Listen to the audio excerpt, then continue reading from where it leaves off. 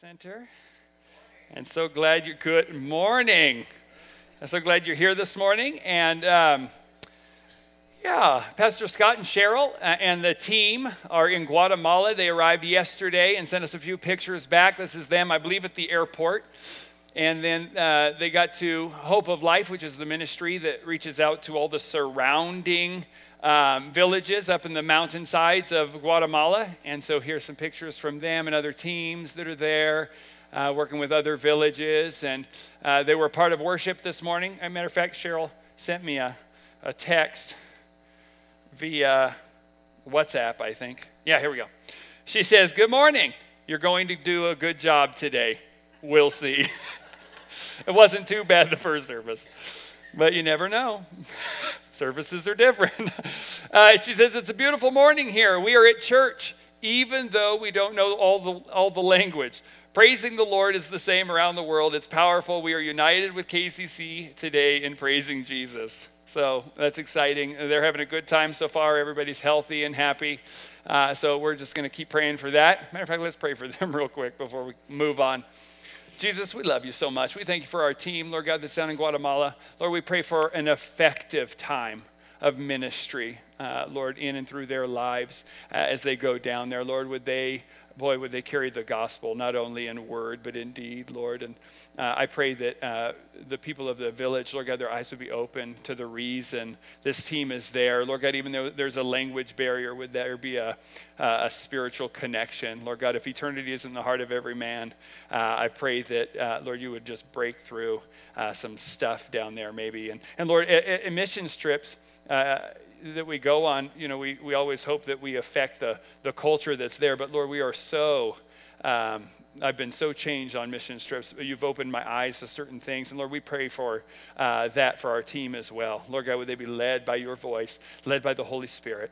And Lord God, would it just be, like I said, an effective and powerful time down there in Guatemala for all involved.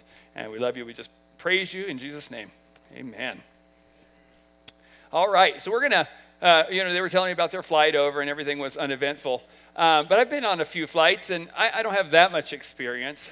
I don't like flying. I have enough experience to know I just don't like it. My wife wants to see the world. She wants to see she's like the Dr. Seuss book, "Oh, the places we'll go." And I'm over here going, "Yeah, the places you'll go." I just don't want to go. It just doesn't sound like fun. I've had a few, I've flown to New York, I've flown to Florida, so good 6-hour chunks. I've never flown internationally. I'd like to keep it that way. But my wife, she wants to go all these different places, and every year she gets a doctor's conference, and she's like, "Where do you want to go? Let's just pick a place." And I always slide her finger back closer to Oregon. But I don't know. I saw the movie Alive when I was really young. You remember the movie Alive? The plane movie, right? And so these people are in a plane. For those of you who haven't seen it, I'm just going to try to persuade you this morning that you don't like flying either. They're in a plane, and I don't even know how old I was. I don't even think there was an adult in the room. Letting your kids watch TV without supervision is not a good thing. But I got on the movie, and I knew it was called Alive, and that was back before, you had the little menu bar that told you what you were watching. You just had to watch it for a little while and guess. And these people are in a plane, and they're, I don't know what happens. Maybe they hit like a gaggle of geese or something like that. Anyway, the side or the back of this plane, the tail gets ripped off, right? And then the passengers are in their seats. They're bolted to the floor, but yet one by one they start getting ripped out, right? Do you remember? It's terrifying. And this is like my first, I'd never flown since then. I'm just watching these people fly out. And I think they finally, you follow a couple of the survivors down. They start eating anyway, it doesn't really matter. They were trying to survive, like you do. Turn to cannibalism.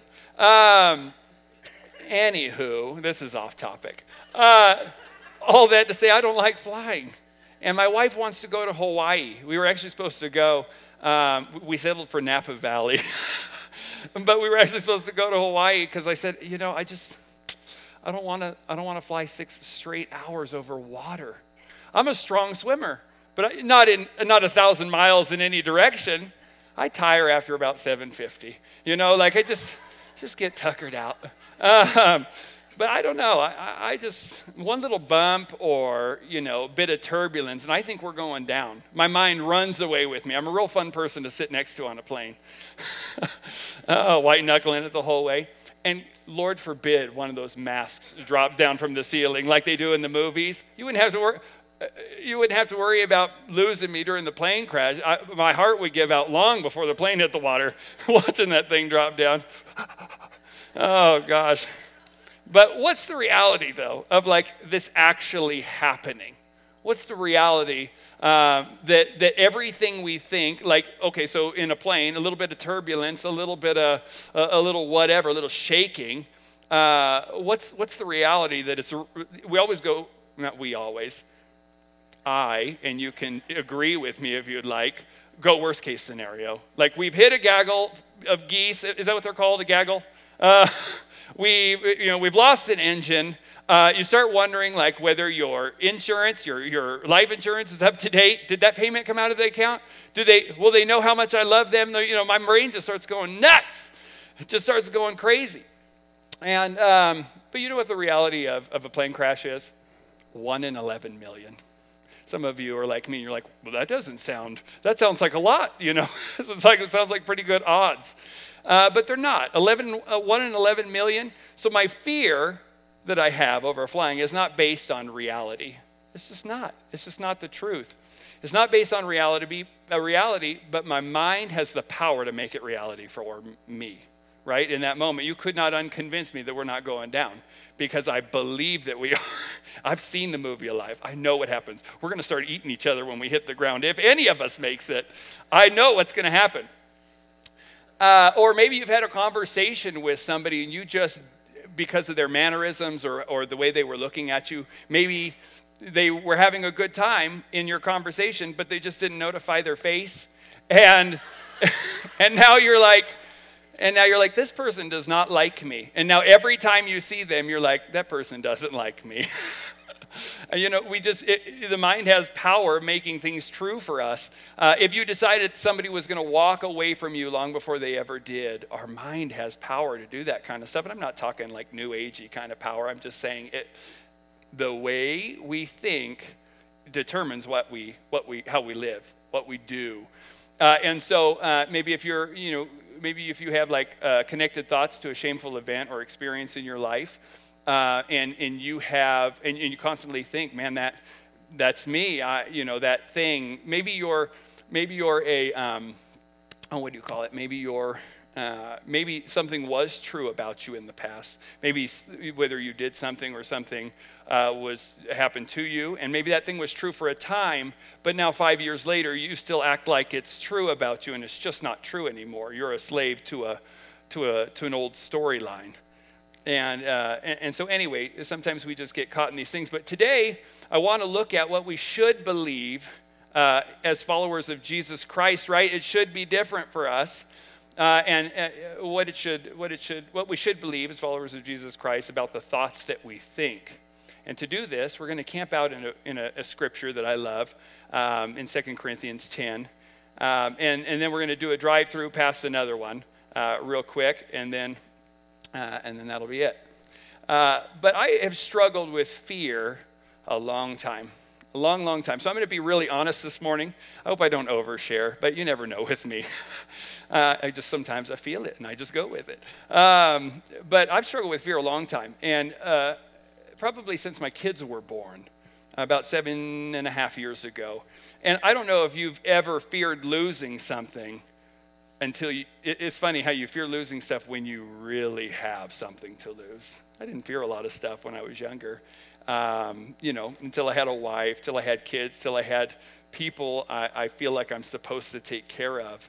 And and so that kind of has grown in my life since then. And, and it's not just a past struggle, it's one I still continue to work through pretty heavily today. And so we'll talk about that. But debilitating fear is just awful if you've ever experienced it. And it's and maybe yours isn't fear, maybe yours is shame, or anger, or bitterness, or whatever it is, and you keep coming back to it. But, as a parent, fear for me in general can cause me to become a hover parent. I'm a hover parent. Matter of fact, if I'm out here and my kids are roaming around the church, they're 6 and 7, for goodness sakes. But if you're talking to me and I see my children running around the room, I'll be listening to you, sort of. But I'm watching them out of the corner of my eye. And if one of my kids goes missing, I start to go, one of you stole them. One of you bring them back. And they're in the bathroom or something. But they didn't tell me. Anyway, it's funny, but it's real. I'm very aware of how kids can feel controlled by their parents. And I'm not trying to control my children. I just want everything to be safe and okay for me. And it might be a little selfish, but it is. It's just real. And so I don't want to be that. I don't want to have kids like that who grow up and go, "Oh, Dad was so controlling," and start to push back against me because all I do is want to love them, right? That good suffocating kind of love. I want to smother them. But I'm very aware of that, and yet in my thought life, I'm not sure how to change it. I'm not sure. So anyway. Maybe you fear thoughts or feelings people have about you. Maybe you have a hard time thinking about your purpose and your potential, your God-given purpose and potential, and seeking after those things because of your fear of failure and not just fear of failure, but what people will think of you when you do fail. It's just an awful cycle. So anyway, I want to look at the science of it today and the theology of it around freedom in our thinking. What you believe and what you think determines, like I said, how you live. So that's pretty important to look at it this morning. So we're gonna, like I said, go to 2 Corinthians 10 and start in verse 3. And this is a great scripture. I think that we'd love to quote, but it'd be nice to really fully understand it this morning. So here we go. 2 Corinthians chapter 10, verse 3. For though we walk in the flesh, we do not war according to the flesh. So Paul's saying, so we're made of flesh, we're human, but we don't war as human. We have something way better than that, way bigger. The weapons of our warfare are not carnal, they're not made of flesh, but mighty in God for pulling down strongholds, casting down arguments and every high thing that exalts itself against the knowledge of God, bringing every thought into captivity to the obedience of Christ. You've heard this scripture before, right? It's a lot easier to read and go, woo, than to actually put it into practice. So we're going to talk about that. But Paul introduces this whole concept with military language. He says you're in a war, and it's fierce.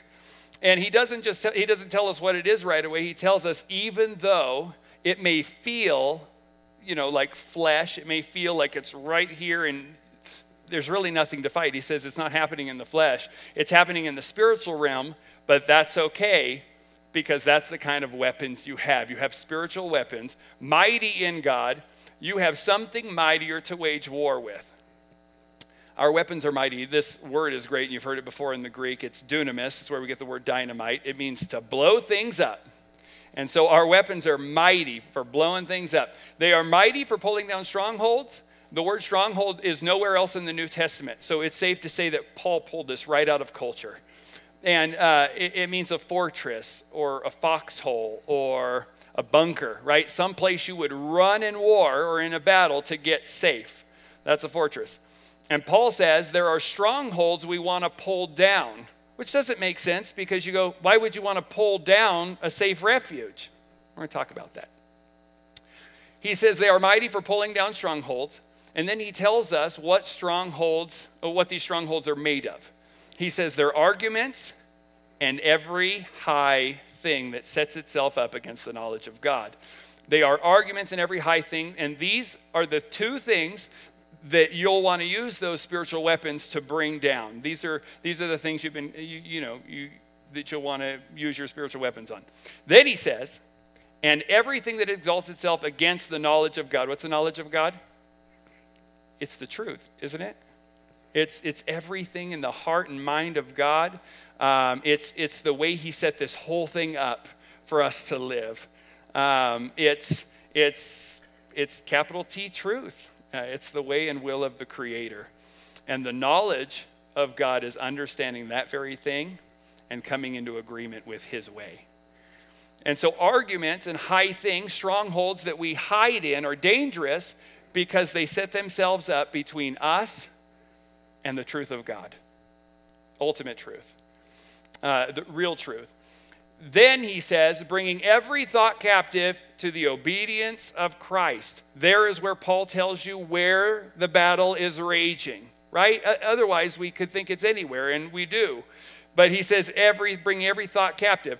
And so this is where we find out that it isn't a war, that we're pulling down strongholds in the Middle East, that we're pulling down strongholds in government, in politics, celebrity culture, public school system. We're not raging a war there. He says, take every thought captive. This war is very much in your mind. This, not that you dreamt it, but I'm saying the Paul one he's talking about, the war is happening, Paul says, inside our mind. The war is happening for your thoughts. And so that's where the war rages, and the scripture was great news, because he says we have the weapons for pulling down these strongholds, for clearing out the things up here that are getting in the way of us and real truth. And we have to clear that out every once in a while. How many of you know it's not just cobwebs you have to be concerned with up there? You get all kinds of lies and all kinds of crazy stuff.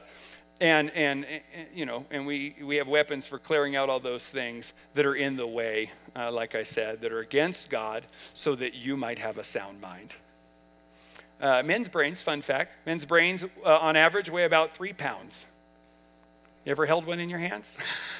Any surgeons in the room? While women's on average are about 2.5 pounds. The Lord probably just thought they don't need as much to do the same job. But our minds is where we spend most of the time. I cannot leave my house all day and be exhausted because I've been running around in my mind all day. Do you have the same problem? I will be exhausted. I'll be like, my wife will come home, and it was Friday, it was my day off, and I'm just laying on the couch. She's like, what happened to you? Been in my mind all day. I'm exhausted. Don't talk to me. But we have these weapons, the Bible says, to bring down strongholds, weapons to get out of the ditches in our thinking. And I'm realizing that my thoughts have the power to create all kinds of stuff out of nothing. They create fiction or truth out of fiction all the time. To make something true that absolutely isn't true. You ever believe something for a little while and then somebody said, you are crazy, because you actually decided because you couldn't keep it in anymore. You couldn't keep the craziness in, so you finally just told somebody, and they're like, I'm so glad you told me. But that's pretty nuts. That's pretty wild. You might need to not tell anybody else that. But you might want to work on getting some truth in your life, because I think you've spent too much time watching the news, or you've spent too much time by yourself. Just to create something, my mind has a way of creating something rational right out of something irrational all the time. And our thoughts are much like a riderless horse, but the problem is they get our emotions going right along with them. And I love this because neuroscience backs this up. We now know what Paul couldn't have known when he wrote this scripture back in the day. Our brains are made up of 100 billion neurons. And you even know what a neuron is? I don't. But that's the research. 100 billion neurons, and those neurons create 100 trillion connections firing all the time. That's a bit hard to grasp. What's a million? A million seconds ago is 12 days ago. A billion is 1 billion seconds ago is June 23rd, 1988.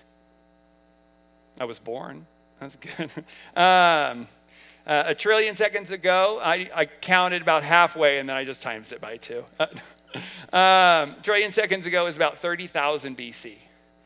And your brain can make 100 trillion connections all the time, just firing. And these connections are really important because they create shortcuts for your daily life. Like this morning, you probably didn't have to pull out the owner's manual of your vehicle in order to start it to drive here today, right? Or you didn't have to go to YouTube to remember the recipe for your morning coffee. You know it because somebody taught you. At one point, you did have to look these things up. Somebody taught you these things, and you did them enough that your brain just created a shortcut. babies learning to walk. You're watching neural pathways be created, and now we don't even think about walking. Well, some of us do. Every time I go up and down these steps. But we don't even, our brain is amazing and creates these shortcuts. And, you probably didn't pull out a map, old Rand McNally, it did pull out this map to drive to church this morning, or get on your phone. Your first time you came to KCC, you probably did, maybe even the second time, but you probably don't pull out a map anymore to come to church because now you drive here and you don't even remember driving here. And you stop by Starbucks on the way, right? Like our brain just creates these shortcuts.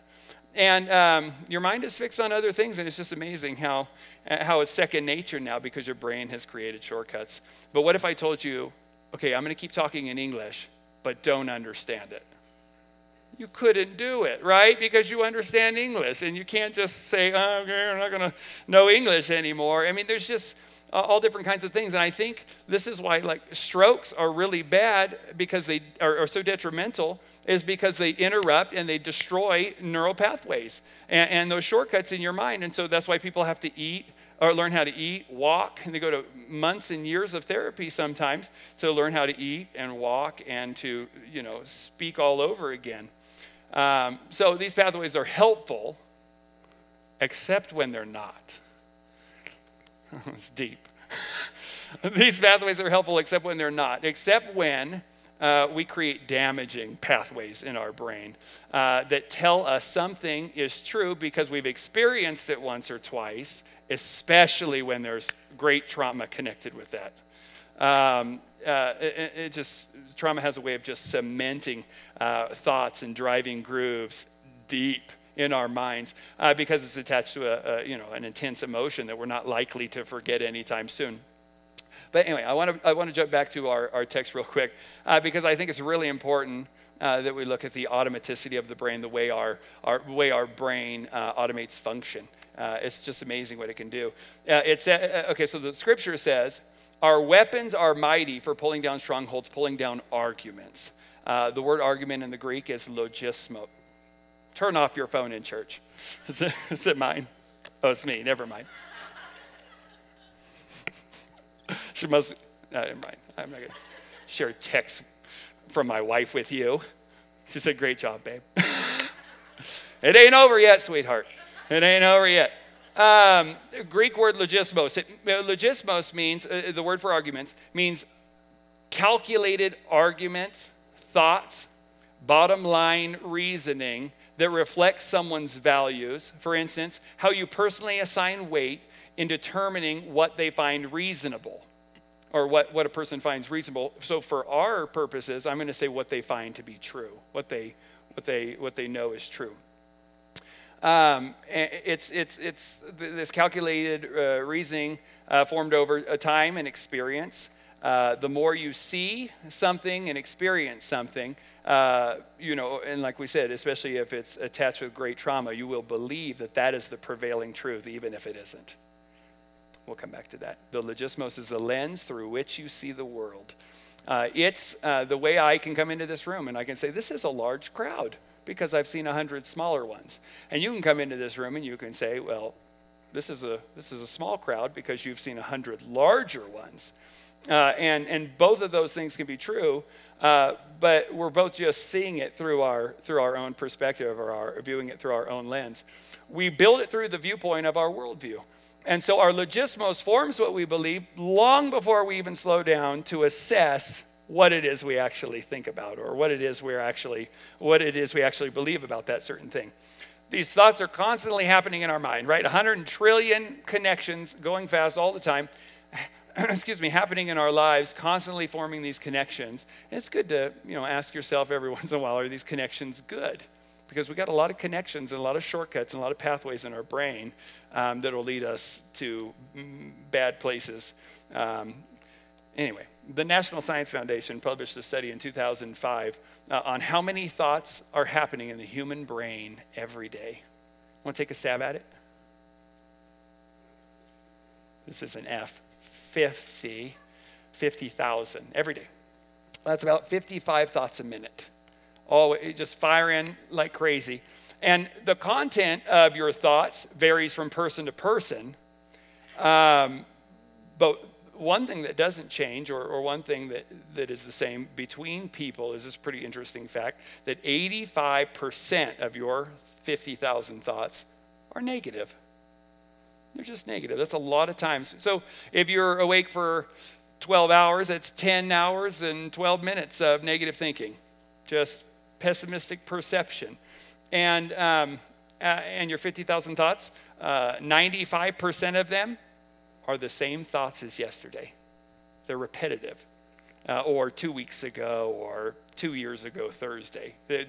You're constantly rehearsing the same argument, the same conversation, the same whatever. Oh, I wish I would have said that. Or whatever. They keep coming back. 95%. We keep thinking the same negative thoughts over and over. And next time you have a really bad day, sit down with a piece of paper and write out every negative thought you thought that day. Just dig deep. And then pull out your color pencils and color code them. And say, this one had to do with, get real nerdy about it. This one had to do with work. This one had to do with the kids. This one had to do with that person I ran into that hates me because they didn't notify their face that they enjoy my conversation. I am pleasant, dang it. I'm pleasant to be around. But you just, and then you color code them, and you'll realize that you didn't have 100 thoughts that day. You really only had 4. Right? You color code those puppies, you'll realize you only had 4 or however many. And all the thoughts started with an original root, right? There's an engine to the train, and then all the other thoughts just kind of got on board in the boxcars behind it. And it's a great little tool. And so the really bad news is this whole scenario is you will never take 45,000 thoughts captive. Never. But you can take 4 captive. That's the good news. You can take 4 captive. And the rest could just follow. And so it's really important if you're aware of your thinking. If you are aware this train is heading towards something like your train of thought is just going crazy and it's going towards fear, anger, bitterness, resentment, whatever, the Bible says we have the tools to pick up the track and redirect our train of thought. We get to pick up the track and redirect it in the way of truth, and rip out this thing by the roots and begin to redirect our thoughts. And we've been given the tools, the Bible says, the weapons. I can hold this thought up to the light of truth, right, to the light of God's word, and ask Jesus to show me the way he thinks about me or the way he thinks about this situation, and to help me to continue to align my thoughts with the thoughts of God. It's huge, and it's in therapy. It's used all the time, and we're replacing lies with truth. That's all we're doing. But you have to say them over and over. It's amazing how that can be a bullet to blow up some things in your thinking that you've been struggling with for a very long time. It's just like trying to keep a balloon in the air. You ever do that? I mean, I know you don't do that kind of stuff when your kids aren't around. Me, I'm like, shoot, the kids are gone. Let's play with their toys. I love Legos. But anyway, it's like keeping a balloon in the air. Thoughts fall into your awareness and fall without your awareness all the time. The thoughts are constantly falling. And just like the balloon-like thoughts, when they keep bouncing, science says you can keep bouncing this thought and keep playing with it, or you can just let it drop. That's good. But the Bible says I can do you one better. You can pick that thought up and you can hold it up to the light of God's word and ask God, is this true? And look at his word and discover anyway, we'll get into it. Cornell University did a study of people who have feared or who have fears, and discovered 85% of those things never happened. Never happened. 85% never happened. And the 15% that it did happen to, 79% of them said it was easier than they thought to handle, or they learned something from it. So that puts it about 97% of the thoughts you think or we think are ungrounded. They're baseless thoughts. 97. And it's just pessimistic perception, like we said. It's a product of all this negative thinking. And I wonder when the scripture says the enemy comes to steal, kill, and destroy, we're like, oh, he's after my marriage. He's after my success. He's after whatever. He doesn't need to be. All he's got to do is get inside your mind and produce a lie that will last you years. How many of you have believed something for years that isn't true? Just because it got in there somehow, he smuggled it in and it stole your peace. And he will. I think he still kills and destroys our thoughts and the purpose God has on our life and your identity even by stealing your thoughts. I think that's the root of it, which, like we said, steals your peace. And if the numbers are right, it's working. This is the most anxious generation we've ever seen, right? And I'm pretty anxious. Maybe it's subjective, but people have said this is the most anxious time to be alive. And I don't know, but I think it's working. And if we were spending 85% of our time in baseless worry, doesn't that seem like it should be different for followers of Jesus Christ? It should be different for us, shouldn't it? The divorce rate should be different for us. All these things that we think should be different that kind of aren't. I think it should be different. For those who have been promised love, joy, peace, all the fruits of the Spirit, all those things. Those who know that they've been adopted into God's own family should be different for us. But most days I think I could wrap my mind around who I am in Christ. But I'll tell you, there's some days I can't even get there. I cannot get there. Thoughts start falling. They get me amped up. My emotions start rolling. And I have a very difficult time finding my way back. I'm glad his mercies are new every morning because there is something about sleeping on it and waking up in the morning going, I remember. But some days, boy, I have a really hard time with that. Maybe you do too, but I just get on board with my emotions. But anyway, so how do we put this scripture into practice? Number one, I'm going to give you some practical things that might sound just like, just follow these habits and whatever. I don't think you can do anything without the help of the Holy Spirit that's going to be lasting change. I just don't. Lasting change. So I'm going to give you some real practical things, though, with that said. We need to become, number one, observers of our own thinking, like real observers of what we think. All the time. Try to figure out where your thoughts are coming from, because where your thoughts are coming from is where they're going, right? Like we talked about. It's going to come back around. And so we want to become aware of what we're thinking. What am I thinking about? What emotions are connected to this? And are they true? Are they true? Become aware of what's going on in your brain. So often we're just too busy, or we're too stressed out, or we're too afraid to do the work. And we just stay unaware. And sometimes that feels better, but it's just not better. But it's necessary to not only be aware, but also to do the clearing out and the cleaning up here. Super important. We spend time getting our bodies fit, right? We spend time working, getting our bank accounts nice and fit. We spend time doing our devotions and spending time with Jesus and getting our spiritual lives fit. But getting our minds and thought life fixed, that's a real project, but it's super important. Have you ever lost your car in a parking lot? I went through a season of this. Like I'd walk out and I'd be like, and then if you forget where you parked, oftentimes you forgot to change the battery in your fob so you can't just set off the alarm and find out where your car is. I'm not ashamed to tell you I have to turn the alarm on my car, and it's really annoying for a second, but I go, oh, there's my car. But then I don't think we have bad memories. I just think we're just bad at being aware. Next time you park your car, if this is you, look around. Look at your surroundings and just take a deep breath for a second. And I bet you'll stop losing your car. Or at least lose it less. We're just looking for improvement here. Maybe you just stop losing it less. Like I said, it just turns out that I don't have a bad memory. I think I just am not good at being real aware. I'll be on my phone as soon as I jump out of the car and I'm walking across the parking lot and I'm like, what did they say? What did she say? Oh, what do I got to do? What's on my calendar? All those different kinds of things. And I forget where my car is. I heard this story told by a pastor from the stage while she was preaching. She was talking to, or she saw one of her friends in the audience, and she with a man who wasn't her husband.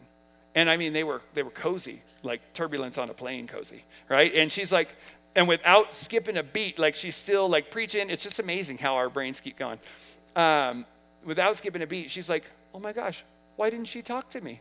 I didn't even know her marriage was bad. Where did he come from? I didn't even know she started seeing somebody. Oh, and she started thinking about the kids and what they must be going through and the pain of this and all this kind of stuff. I need to reach out to her. I can't believe she wouldn't talk to me. This is just so sad and frustrating. And then she looks back again and she goes, oh, that's not her. That's definitely not her. That was another woman with her actual husband. And it's just, but it's amazing how you can keep moving and you can keep preaching and not miss a beat, even though you've had all those other thoughts. And it's just the automaticity of our brain and how our brain just naturally picks up and keeps going. But it's amazing how quickly our thoughts can run away, creating fiction. But also that you can think all those thoughts, like I said, and not stop doing what you're doing. How automatic certain jobs and certain tasks that we do are, that we don't have to slow down. But we should, if we're going to live more aware of our thought life. I want to learn to be mindful. I don't know. I want to learn to be mindful and present right here where my thoughts are, instead of running off to the next thing or letting my mind run ahead and make easy escapes and all this kind of stuff. One way to increase your mindfulness, that's a weird word, your awareness, is try 30 minutes less of this. Oh, some of you go, I could do that. Maybe. Maybe. It's super practical, but I think just the rise in technology, I think it is killing us in this area of living more aware. I think it is killing us. It's the first thing some of you do when you go to the bathroom, right? Like, you got time. No other generation in history had this when you were going to the bathroom. But or like when you're just in a waiting room, right? Nobody talks to each other anymore. When was the last time you picked up a magazine in the doctor's office? You just don't. Maybe you do. Cold and flu season, I don't touch those magazines. That's disgusting. Nasty. Anyway, I just want to live more aware, and get away from devices. Maybe you could eat dinner without distraction. Maybe on your way home, or when you're cooking dinner, or when you're working on a project down in the garage, you could have a little internal meeting with yourself and say, what have I been thinking about lately? Are these thoughts true? Whatever. And then hold it up and ask, should I be believing this, or is there something else you'd like to show me, Lord? Is there something else? Is there a blind spot or something I'm just not seeing? The examples of losing your car and other things, those are annoying. But being continually unaware of your thoughts and whether or not you're believing, or whatever you're believing lines up with God's word, or the word of God and his heart for your life. Being unaware of those things is very damaging to you. I see people all the time who have not slowed down enough and they just keep going. And they're like, I need to talk to somebody. And you're like, you probably could have done a lot of work by yourself just by slowing down and asking yourself what's going on. But anyway, people will run to substances, behaviors to try to escape the incessant landing of thoughts, right? Whether they're from the past or whatever, to escape the stuckness you feel within strongholds and thought patterns that we can't seem to break free from.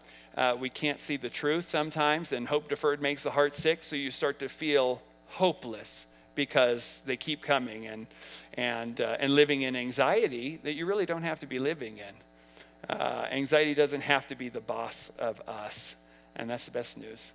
So science says, observe a thought without judging. And I'll do this. And I think of something and I catch myself and my emotions starting to run away with me when I think of something silly. I'll tell you about something here in a second, more about my kids. And science says you can just drop it, just let it go.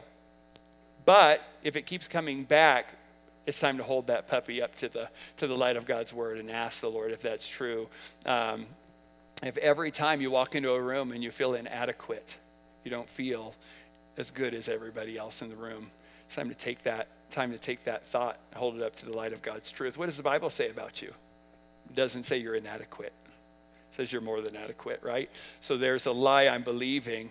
And these two can't exist. I mean, they do in people's minds all the time. You could be positionally in Christ, born again, new creation, and yet your mind, right? I'm going to be renewed by somebody help me with the scripture, renewed by transformed by the renewal of my mind, right? You're amazing. And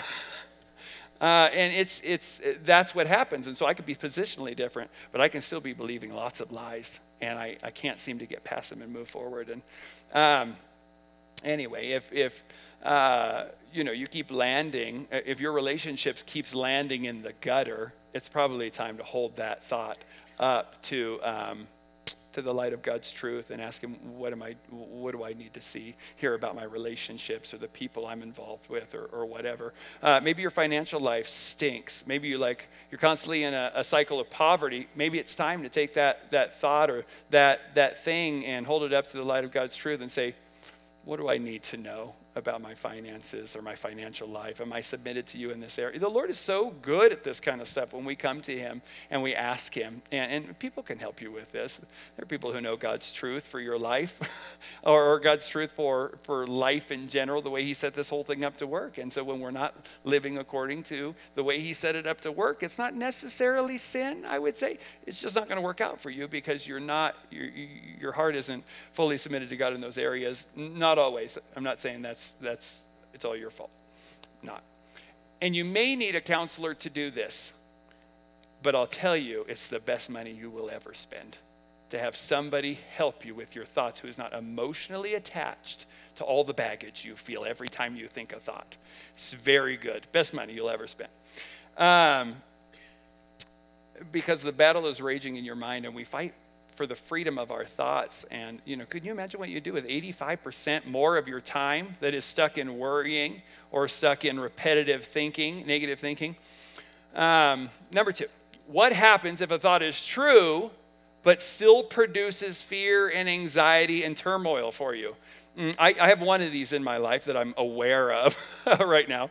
Many of you know this story because I told it from the stage not too long ago, but if you don't know me, my son years ago when he's 7 months old was flown up to Portland in the middle of the night for emergent brain surgery. He had flu-like symptoms, but they were getting pretty bad to where he just wasn't responding anymore. He was just lethargic.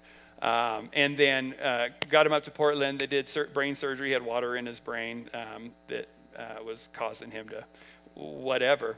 And I'm telling you, that messed me up. When you're heavy in dreamland one night and all of a sudden your child needs to go to the hospital, right? Everything happens in the middle of the night, doesn't it, with kids? It's like the most convenient time for them to get sick. But what that experience produced in my life, because it was attached to a severely traumatic moment for our family, every time my children get the sniffles, I think they're going to die. It's like, oh, trust the Lord. I've been trying for 7.5 years. 7.5 years since it happened. It is gut-wrenching for me. I tell my wife's a doctor, for goodness sakes, and I wish that helped. It just doesn't. Hey, baby, what's wrong? She can check for an ear infection. I go, oh, it's an ear infection. But when you've been through where everything's perfect or fine, everything's good, and then 360, full-fledged child, they're saying, we got to get him up there and do this stuff. It messes you up. And I preach this stuff, and I have a hard time trusting the Lord with my children. Just be honest. I have a really hard time. So this time of year really stinks. Cold and flu season. Oh, baby, it's rough, right? Oh, and coronavirus, don't get me started. Some of you are like me. And coronavirus in Oregon now has got you in knots. But at the end of the day, what do you do? Like, what am I going to do? What the Bible says, not one bit more worry is going to change anything, right?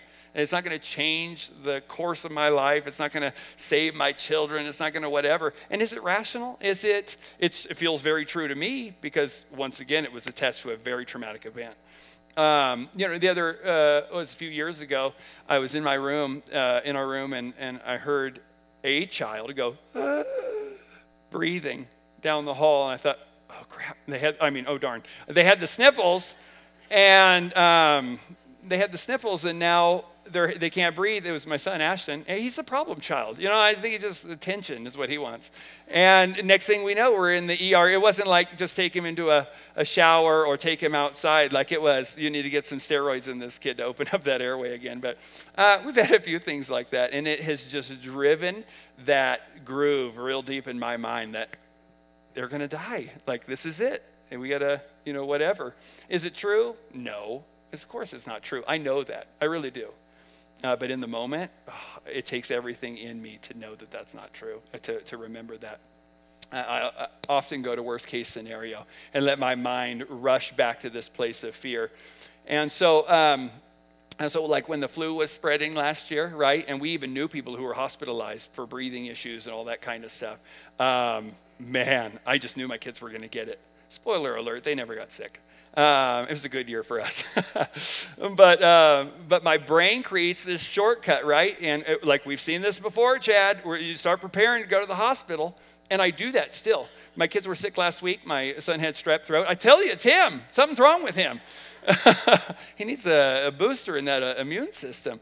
But I laid my clothes next to the bed, my jeans and everything, right next to the bed, just in case we're getting up in the middle of the night. He went to bed with sniffles, for goodness sakes. You know what I'm saying? He had strep later, we found out. But I lay my clothes next to my bed, so in case I have to get up and go in a hurry, because I wasn't prepared last time, but I'm going to be prepared this time. You know what I mean? It's really hard to get out of that kind of thinking. So this is still very much something I deal with. But our brain has a way of creating these shortcuts, and it's amazing. Where am I? I've jumped all over my notes. I don't even know. But you have a few experiences like that, and your brain begins to create pathways to prepare you for something bad coming. And is it true, like I said, that my son's going to die? No, it's just not. I mean, well, anyway.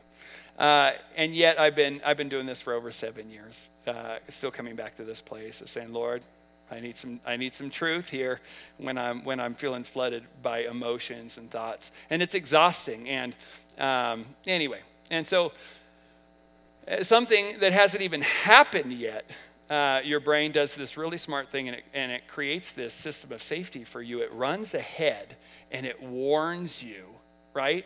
That something bad is coming, and it's warning you, but it warns me, but it's killing me. It's killing me because my heart rate gets elevated, and my emotions start to go, and the rest of me gets on board, and I get weird, and I try not to act emotionally crazy every time I'm around somebody. Like, hey, how's it going? Oh my gosh, I got to tell you, I've just been waiting for somebody to ask. And you just like let it all out on them. But sometimes you have it build up, right? Anyway, maybe not you. But then, like I said, all your emotions get on board, and it's killing me. In moments like this now, I slow down, and I ask Jesus to show me the stronghold here, because I know it is. I know all this other stuff isn't true. It's not my external life, right? It's not my children are really in danger. It's up here. And so, Lord, where's the stronghold? And in this place where I want to freak out and I want to come undone, what do I do with this thought? And the thought came to me. When a thought is true or has a possibility of being true, you just need a higher truth. The Lord is wanting to speak better things over your life all the time. And yet we're stuck in this place. But if we can bring ourselves to, and for me, the higher truth in this moment is the Jake Hamilton song. I don't know if you know who Jake Hamilton is, worship artist, was down at Bethel for a little while. Man, he sang this song, It's All Gonna Be Okay. And it was based on the scripture. He says, I know your eye is on the sparrow, so your heart is on me. This out of Matthew, where he talks about, God cares for the birds, and doesn't he care for you so much more? And I'm thinking of that, and for me, I know it's all going to be okay. In those moments, I'm not sure that it's all going to be okay in that moment.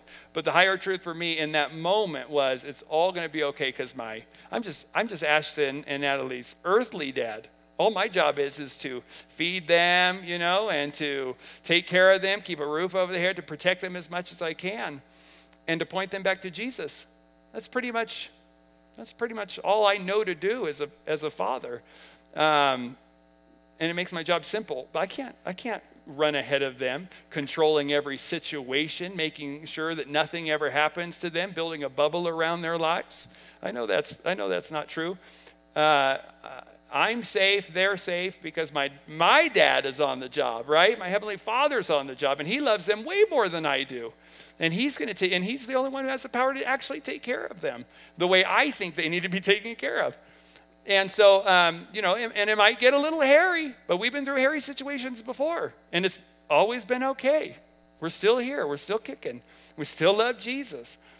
And moments like these will happen, and we just can't stop them from happening. So we've got to grasp onto a truth that will keep us locked in and firm in those moments of uncertainty and insecurity. And one neuroscientist describes our minds and our thoughts in the midst of busyness as trying to see the stars in the city, with all the lights and all the smog. He says, but in the peace of the countryside, you can see the brilliance of the galaxies and all this beautiful stuff. And it's really poetic. But I really thought that was pretty brilliant because we will need to get away to a quiet place in order to assess and be more aware of what our thought life is. It's just what you have to do. Jesus even did it. Jesus, in the midst of doing wonderful things and being with people and healing them and all these wonderful things, He still needed to go away and align His thoughts with His Father and align His will with His Father's will. And so we need to invite Jesus in and allow the inner working of the Holy Spirit. Ask Him to bring clarity and to help me to identify those lies that need to be replaced with some truth. And there's just nothing like the Holy Spirit showing you this is what's damaging you. This is what's keeping you angry. This is what's keeping you unsuccessful. There's nothing like the Lord coming in and doing that work in you. So let Him in and allow Him to do a real work in your thinking. Also, 2 Timothy 1:7, great scripture, you all know it. For God has not given us a spirit of fear. Hello, somebody. But of power and of love and of a sound mind. Sound mind. That word in the Greek is sophronismos. It means controlled, what is it? Controlled, safe, disciplined thinking. Thinking with borders around it. Doesn't go too far. It's got borders around it. Thinking that can serve you instead of sabotage you. Thinking that can give you hours back in your thinking time and in your worrying. That's the kind of sound mind. And I want to have a sound mind. Every time I get stirred up or my thoughts start to run away with me or run away without me, I want to slow down and ask, are these thoughts anchored to the love of God? To His desire, to His will for my life? Are they anchored to the love of God for my life? And I'm telling you, He loves me a lot. Oh, shoot. Just this last week, I was like, oh, you love me a lot. For whatever reason. Not that my external circumstances, are indication of God's favor on my life, or for you. But man, are my thoughts anchored to the love of God? Also, am I a slave to an old storyline? Like I said, it was true at one time. It's just not true anymore. This is not true, but we live like it's true because of something we believe, or you feel that fear come back. Ashton is not sick anymore, but I act like he is.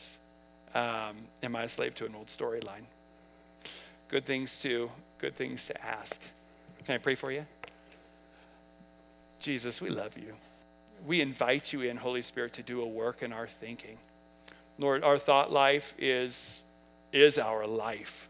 Lord God, everything that we do really comes out of that. And so, Lord, we pray that you would do the work there. Lord God, if the battle is there, help us to utilize the weapons that you've already given us for warfare, Lord, to bring down these strongholds in our minds. That we don't have to be a slave to anxiety anymore, and we don't have to be depressed, and we don't have to, all these things. Lord, I know they're real. I've experienced many of them. But Lord, I don't have to be.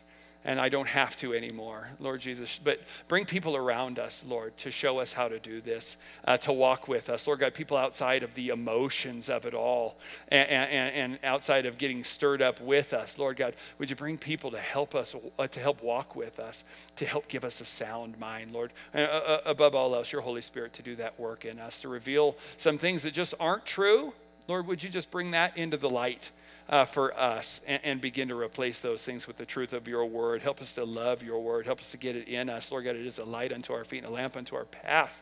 Lord, it is our guidebook through this life. And so we pray that you would give us a love and a desire for you, Lord God, the knowledge of God, real truth, Lord, to know how this whole thing's supposed to work. We love you so much.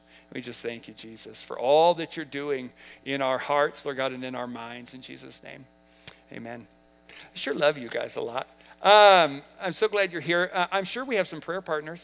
Not at the moment, but they'll be here if you would need some prayer. Maybe you just need some help with your thinking. Maybe there's some things that you just, boy, I feel like super relaxed. Maybe there's just some things you need to talk with somebody about or share something. I promise you, our prayer partners are awesome, and they can speak truth into your life and into a situation and help to start that thing of replacing some lies maybe with some truth. Anyway, I hope you'll take the time. We love you guys so much. We'll see you next week. Woo.